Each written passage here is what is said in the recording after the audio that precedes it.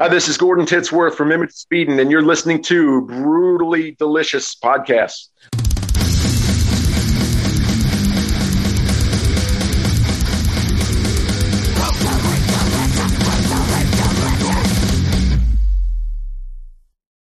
Before we jump in, where are you guys at? It's kind of funny because we are actually based out of Phoenix, Arizona, but we're kind of spread out across the country. We live in different states. I'm actually calling you from York, PA. That's where I live. Oh, okay. Our bass player, our bass player lives in Michigan. Keyboard player is in Baltimore, and our drummer and lead guitar player are in Phoenix. So it's fun, man. Sending files back and forth. We make it happen. Do you find that, I'm just going to jump in, I guess, right there. That's as good a point as any. Do you find that it's difficult to do it that way as opposed to banging around things in the studio and, bouncing ideas off each other? Not really. Not based on our formula. I'm the specific songwriter. I do all the songwriting, music and lyrics and everything. So basically what I do is I'll just kind of write while I'm in the studio, and I just write as stuff hits me. So as I lay things down and I get the demos down, what I'll do is we'll start the process. I'll send files to Steve Dorsum, our drummer, and he'll lay down the drum tracks, send me a drum mix, and then I'll do rhythm guitar, and we'll just kind of start the assembly line process from there. It actually works really well. The first time we actually had to do that was 2 albums ago on our Soul Rise album, and we had to work out a couple of kinks, but once we got the process down, it just worked out perfectly. In Angel Born, this past album, the whole track, the writing, the recording, the whole process was very seamless. So it actually works out very well. Do you guys ever get into the same studio then together, or are you recording it that way as well? Yeah, we actually record it that way too. Everybody records from their own home studio. And it actually helps for rehearsal too, because even though we're a little spread out, when it comes to rehearsal, we'll always know way ahead of time if we have a tour or a couple of shows coming up. So we just rehearse in our own home studios, just kind of we just mute our respective parts and just play along, sing along, whatever we need to do. Then when it comes time to rehearse for a show, we get everybody in the same room, usually out in Phoenix, have a couple of days of rehearsal. And, by then, we will have already had our parts nailed down. So it's just a matter of actually carving out the puzzle pieces and putting them together. It's worked out great. Okay. So Angel Born was released, I believe, about a week and a half ago, maybe 2 weeks ago? About a month now. I believe it was March 26th. So now that it's out, what's been the reaction to it, and how do you feel about it? Reaction has been awesome. Matter of fact, a lot of feedback, a lot of traffic. We also had a lot more chess pieces in place with this release as well. As far as our label, Pavement Entertainment, we have multiple publicists and just more players in the game than we ever had before. So we already kind of went into it with a few more guns loaded than we normally have. But the feedback that we're getting from press is awesome. Our radio's been really, really good. We've actually sold out of product and had to restock. So that's a very good thing. Yeah. Yeah. That's a definite good problem. And then we have people saying, I'm trying to order Soul Rise, and Amazon's, sold out of Soul Rise too. I'm like, oh man. It's like, I'd rather not have this problem, but since it's happening, it's actually a good problem to have. Yeah, that's a great problem, especially in the current world situation we're in where, it's tough to get things out and people having trouble consuming stuff. It's great that you've got it like that. That's awesome. Congratulations. Yeah, absolutely. And as far as the actual, thank you, man. And as far as the actual turnout of the album, we're beyond thrilled of how it turned out from a writing, from a tracking, from a mixing standpoint. We're extremely happy with this record. Very much so. Where do you go with the mixing? Do you outsource the mixing, or are you guys doing all that in-house as well? Well, I'm going to be doing it in-house going forward. I'm going to be actually taking that. I just upgraded my studio computer and a couple of things. So I'm definitely taking over that. But what we had done before for the last 2 albums, when we get done tracking, and I actually take all the tracks, make sure everything's clean, make sure everything's formatted correctly. And Bill Matoyer has actually done the mixing and mastering for these last 2 albums. Bill's just, monster producer, world-renowned producer from back in the old Metal Blade days. Mm-hmm. And he actually, believe it or not, got us signed to Pavement when we were when he was mixing Soul Rise. So oh, wow. Did such a great job with Soul Rise. So we had him do Angel Born, and here we are, man. That's great. So I have it noted on here to ask you about this, but I was going to ask you if you wanted fans to, if there was any kind of takeaway you wanted your fans to walk away from after listening to an Images of Eden album. And then on top of that, I also had this note of In Memory of Me based on a dream your wife had. Is that right? Yeah, that's absolutely correct. As far as what to take away, I mean, the one thing about Images, and we've been this way for a long time. We are a metal band, but we are a very uplifting band. We are more or less a group of survivors, addiction, abuse, mental illness, depression. I mean, several of us have gone through a lot of stuff. I mean, I'm a 24-year addiction survivor. I almost didn't make it. Two of our other guys had substance issues, and one has had issues with with just so much over the years, right. And we've gotten through that. And basically, we try to put a word forward of hope, inspiration, and strength. I mean, what we're trying to do is just lift up the audience. I mean, everything's so negative in this world.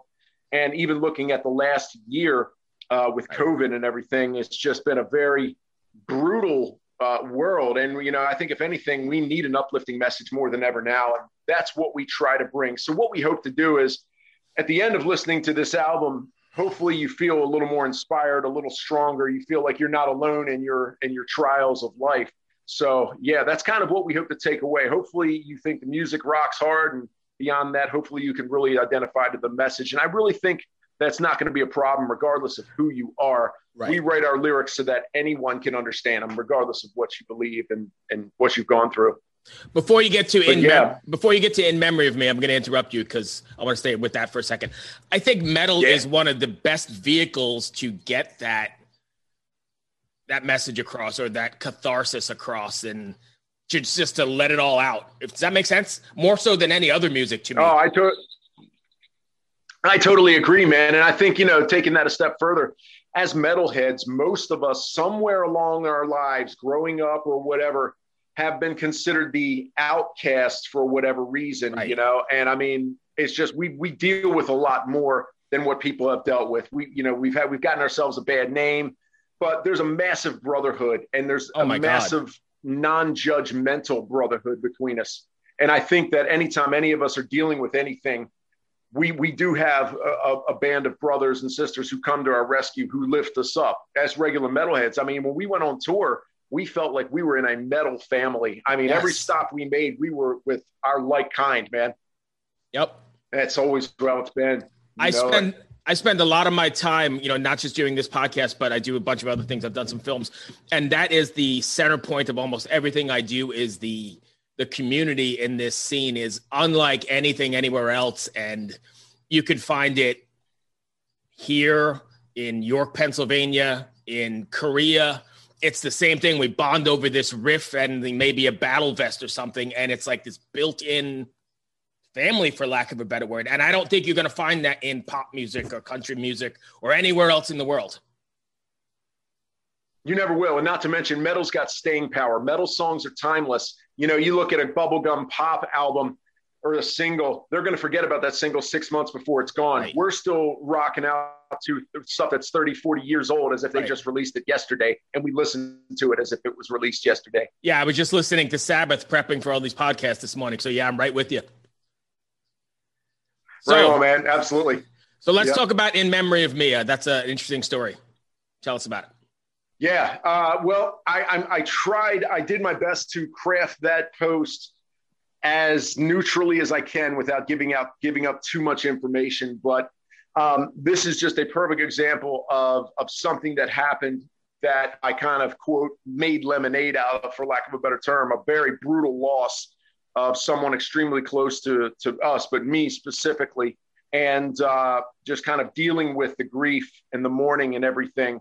And I was having a hard time with the loss. And then my wife had a dream one night, and it was extremely vivid, extremely real. Not to get into all the details of the dream and to give too much away, but she got very, very specific confirmation that, this loved one, it seemed like, is in a good place. It said the dream was extremely vivid. unlike any other dream she's had. You know, when you're dreaming, you kind of know it's dreaming. Like now, the level of consciousness is, I know I'm awake. She said it was literally an awake level consciousness, just actually in a dream. And there's some symbolic imagery in the dream. But long story short, I'd been having a rough couple of weeks, and she hit me up at work and let me know, hey, look what just happened to me this morning. And I don't know what it was, man, but I just felt like there was this weight that was on my shoulders that was just, I was carrying this burden of just mourning and grief and just sadness, man. And it just dropped off. It was almost as if I got a message that everything is okay and everything is going to be okay. And obviously that was a major inspiration to that song. Sure. And I knew that I have to put this in a way that anyone who's dealing with something similar, whether it's now or whether it's months ago or years ago, and they still haven't gotten over it, hopefully this will lift. Hopefully this will get them through it. And yeah, I just I let the song write itself, and it just kept growing and growing. And next thing I know, it's 11 minutes and 11 seconds. Wow. So I've got two questions spawning from that. First of all, and this could be non-relevant, you can tell me to shut up, but is that a normal, I mean, what was your reaction to a phone call like that? Because is that something that is not out of the ordinary for your wife to call you with a dream sort of thing? Or is that just totally out of the clear blue? It was out of the blue. It was out of the blue. It was so impactful to her and unusual that she had to walk it off. And she was just like, look, I got to explain to you what happened to me. And I will tell you this, and we could open this up for a several-hour discussion later on, but there has been no shortage of supernatural stuff that has been happening to us over the years, to myself, to Steve Dorsum, to, a couple of instances with a couple of guys in the band. So I don't discount anything. We're kind of magnets for the, lack of a better word, unexplainable or things that are, yeah, you get where I'm going. And that's kind of what I was getting at, because I don't know that if my wife called me and said that, I'd be like, yeah, well, I take you seriously. I might be like, whoa, maybe she's a little bit, she's been in the bottle. So that's I didn't know how you maybe I didn't know how you received it, because I don't know that I'm that receptive to that sort of thing. Does that make sense? Yeah, totally. And, I've become that way over the years. It's just when weird things start to happen to you that you can't explain, strange coincidences lining up, just things that are kind of make you just, that there was something else involved outside of our physical consciousness. When that stuff starts to happen, regardless of what you used to believe in, you start to believe in some things you didn't always believe in. Sure. And, I could give you a grocery list of them over the course of the years, but just, I've always been kind of in tune with that type of thing. So, and she has too, not quite as much, but yeah, she's not usually one to, really like, oh my God, guess what just happened to me? So, and please I definitely took it seriously. Please don't think I'm disregarding you. I've just never been in that situation or had any of those experiences. So I was just curious, because I know I would not. No, not at all. I would not be receptive to that conversation at all. I'd kind of be a little skeptical. Yep. Yeah, I totally agree. And I get it, man. Yeah. I didn't take it that way at all. So my next question is, I almost lost my train of thought. Shit. Sorry, I'm going to have to edit this. We were talking about writing that song. Oh, is it difficult? Are you planning on playing, or have you played that song live yet? And is it going to be difficult to relive that every night? There's a lot of the songs on the album that are very, very personal, that are going to be a little more challenging to relive every night. But I really believe that it almost has to be that way for it to come across as genuine and for the emotion to come across. In Memory of Me is not a song that we currently have slotted for a live show, just because of all of the elements in that song, the length, that starts off a little slow, and then, the roller coaster. It's just not something that we've looked into yet, but should things go in a direction to where we have an opportunity to play it live, there's demand to play it live, whatever the case may be, we'll always consider it. And but I mean, as of right now, like, there are certain songs that are just as brutal for me. The song Angel Born, My Promise, both of those are very, heavy songs emotionally. But again, like I say, man, this is kind of what I sign up for. I don't write about lighthearted stuff the way I see it. if something's difficult to lay down in the studio, it's great. If you feel like, I've always lived by this, if I feel like I've put too much of my naked, vulnerable self in the lyrics and in the music and in the delivery to the point to where I feel like I might leave myself open for vulnerability, I know I'm where I want to be. That's when it comes through as genuine. When you're emotionally hit really hard by a song, whether I'm tracking vocals or whatever I'm doing, to the point that I have to stop and walk it off, that's when I know I'm where I want to be as far as putting the necessary emotion into the song and making it sound genuine. So again, I got a couple of spin off of that. First of all, that's got to be incredibly difficult, putting yourself out there and all your skeletons and all your bare bones stuff. And two, have you connected with, how does that make you feel when you connect with a fan who, I mean, I'm sure with that kind of emotional stuff, there's got to be a fan in the audience or somebody listening that said, hey, I know exactly what you went through and you helped me, saved me, blah, blah, blah. Does that make sense? That has happened multiple times. Matter of fact, I'm glad you brought that up. We have had plenty of fan testimonials because of the purity and the genuineness. I mean, I let my raw emotion out to the point where I'm always bawling, and that's when I know it's good. And people can feel that. We've had several fans give us testimonials over the years, and I mean, one of them was suicidal, attempted suicide, survived through it, trashed all of his stuff, immediately called to be brought into rehab, and messaged us and said that we saved his life. Wow. When we got that message, I mean, we were a couple of weeks away of playing a show in this guy's hometown. And I said, I'm putting you on the guest list. I want to hear your story. Please come out to our show. He came out, he told us his story, and he was in tears telling us. And let me tell you, brother, when we hear stories like that, I don't care what we've done, what we've been through, what we've had to deal with, whatever frustrations, every ounce of blood, sweat, and tears is worth what we do when we get a fan testimonial that said that we either saved their life or lifted them up. We've had a couple of people we saved their lives, specifically because of addiction of some sort. I always fly the flag that, hey, I'm addiction survivor. And even live, I said, look, I'm an addiction survivor. If anybody else is thinking of getting off something, talk to me after the show. Right. And I've had many people come up. So that's what we do. We love lifting people. Anytime we can get a testimonial like that, brother, it just makes it all worthwhile. That's awesome. So the first part of that question was, how difficult is it to get that shit out there, knowing that, I mean, it's real personal stuff, and maybe not even family members might know, right? I mean, it's difficult stuff, isn't it? Yeah. Yeah, you're absolutely.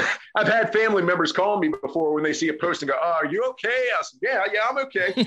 No, you know what? It's weird. To me, it's become very easy. It was very hard right out of the gate years ago because I was wondering, am I leaving myself open for vulnerability here? But I'm not. The way I see it was, it's like as time went on, it's a catharsis for me. It's healing for me. When I'm pouring every ounce of emotion into what I'm doing, I feel like I just went through therapy. I feel like I just cried a bunch of junk out and feel a million times better. So it's almost like I go through the therapy first and kind of go through the healing and then kind of pass it on. Because when I started writing for Angel Born, I was in a bad place. I mean, I was sad. I was just kind of dealing with grief, dealing with loss.